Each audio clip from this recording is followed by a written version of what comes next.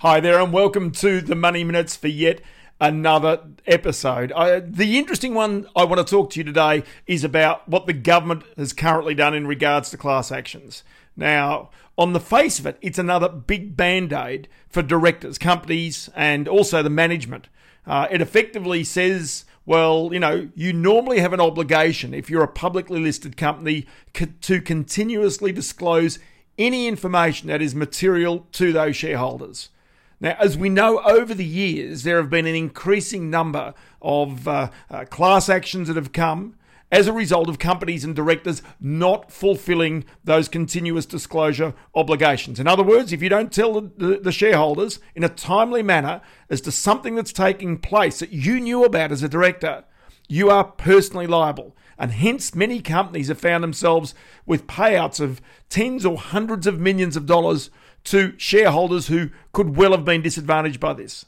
Now, the one thing about where the government goes to is that they're really worried right now with COVID-19, meaning that so many business conditions have been so dramatically affected and so quickly that plenty of managements maybe have got some feeling that their business is not as good as it should be. But the question is, are they really that confident to be able to go and tell the market about that?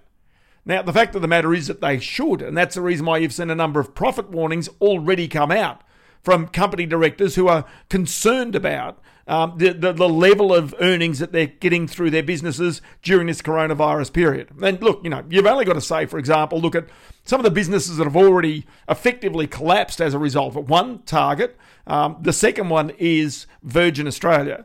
Big companies, right? But they're not the end of it. Not by any stretch of the imagination. And as we kept on saying to you, the one band-aid that the government had already put over the economy was that date of September 25 this year. Remember, that is the date at which companies and directors can continue to trade insolvent until. In other words, you can be broke. Whereas normally a company can't trade 1 day insolvent. Or indeed, people can take action if they're owed money by a company. Now, in this particular case, the Treasurer has put in something that says unless a company has acted recklessly or negligently by not informing the market about price-sensitive information, go for your life. Then you've got to go back to the other side of this, and that is that class action lawyers technically would have been lining up to take pot shots at Australian companies and directors who had not fulfilled these obligations. The second part about this that's been commented on today is that the price of insurance premiums for directors' liability insurance has gone through the roof. Let's go back in history now, as I sometimes do, just to try and give you a bit of a sense of to where class actions have come from in Australia. Bear in mind that the legislation started in 1992. Now, the very first big class action that came out was actually GIO, the insurance company. Now, what had happened in 1998, GIO effectively was the subject of a takeover, a hostile takeover by AMP.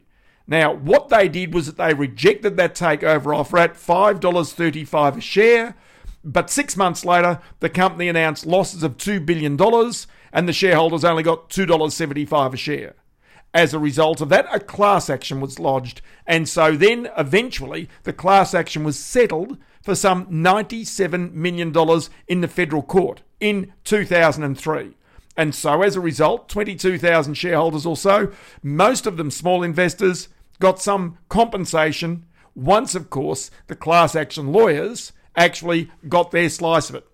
Now, if you go to the real veterans of class actions in Australia, one is Slater and Gordon, quite clearly. The other one was Maurice Blackburn. Now, Maurice Blackburn was headed eventually by Bernard Murphy, now Justice Murphy of the Federal Court himself. Now, Bernard Murphy was something of a legend in class actions in Australia. He was a senior partner of Slater and Gordon that launched the very first class actions in Australia. Now, in many cases, they were funded by IMF. Now, IMF was a company that was headed by a guy called John Walker, himself a bit of a legend in litigation funding in this country. What happened was that eventually he went and became the chair of Maurice Blackburn and again specialised in class action litigations, effectively about the director's duties and corporate conduct. Now, it's interesting to note now that, of course, some of these powers are seen to be clipped by the federal government effectively because they're concerned about the large number. Now go back in history and have a look at some of the big class actions in Australia. The biggest of all probably was of the Victorian 2009 bushfires. 119 people died there. As a result, the utility company SP AusNet and Utility Services Group found responsible for a faulty electricity cable that caused that start of the fire. $500 million was paid out to those affected. The banks in Australia now are up to many class actions. In fact, there's been a series of legal companies lining up class actions against them.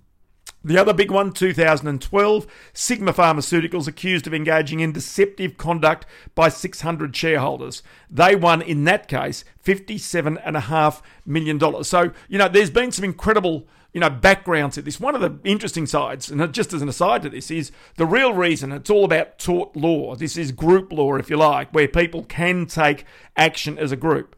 Now, the one part about that is it all goes back to claims for asbestosis back in the United States, and eventually came here, and even here in Australia, with some of the claims that were made for those victims of asbestos-related disease against some of the big companies, James Hardie being one of them, and are now kind of also part of the legend of class actions. So, for Australia right now to downgrade the ability for class actions to be taken for some 6 months, on top of the band-aid that has been placed over the Australian economy by having companies being allowed to trade insolvent. Now, these things are not unrelated. Effectively, what this means is that the government is trying to give directors the ability to trade through very uncertain times with the hope that they will emerge at the other end. The problem is, and I did note the Treasury Secretary only in the past week really singing the praises of the Australian economy. It will be all good. It was almost like as though the roses were out in bloom and the sun was shining again and everything's going to get to the other side. But as I've said, I'm just really worried that the bridge does not go too far. It is actually something that will pull up short. Many companies invariably in Australia will go broke. In fact, it's the Prime Minister in some ways who's given the best commentary, perhaps the more straightforward commentary about this. Not trying to be, at all, sort of, if you like, feel good about the whole thing. He said there are tough times ahead, there's no doubt. There are more companies that will go broke. There is more unemployment to come. What really worries me is with these actions by the government, allowing companies to trade insolvent, really, if you like, inoculating companies from the threat of class actions if they don't inform in a timely manner. I just wonder whether this is going to do any good long term. It really seems to me that, you sit there and see it right now. Of course, you've got the business groups all applauding this, saying it's a great thing because it takes away, if you like, the threat that they might have. And I kind of get that. But what really worries me about this is that the band-aids are temporary and they're going to come off. And as I say, while state borders are closed, while international borders are closed, while retail is already dire before we even got the coronavirus, while landlords are not going to be receiving rents, you've just got this situation where you know there's a problem coming. And it seems as though the government is trying to tell us it's all right, everything's going to be okay. Now, sure, they got an extra $60 billion in their pocket that they didn't have. I mean, let's be honest, it wasn't money they had, it was money they were going to borrow anyway. That's probably a good thing, but really, does it really matter whether you're spending $130 or $70 billion? I guess it does, but you know what I mean. It's just still big numbers, and it's still big debt that future generations are going to have to repay. And until you reset the economy, and until you have people coming out buying assets cheaply, in other words, you can't effectively, make everybody immune from going broke.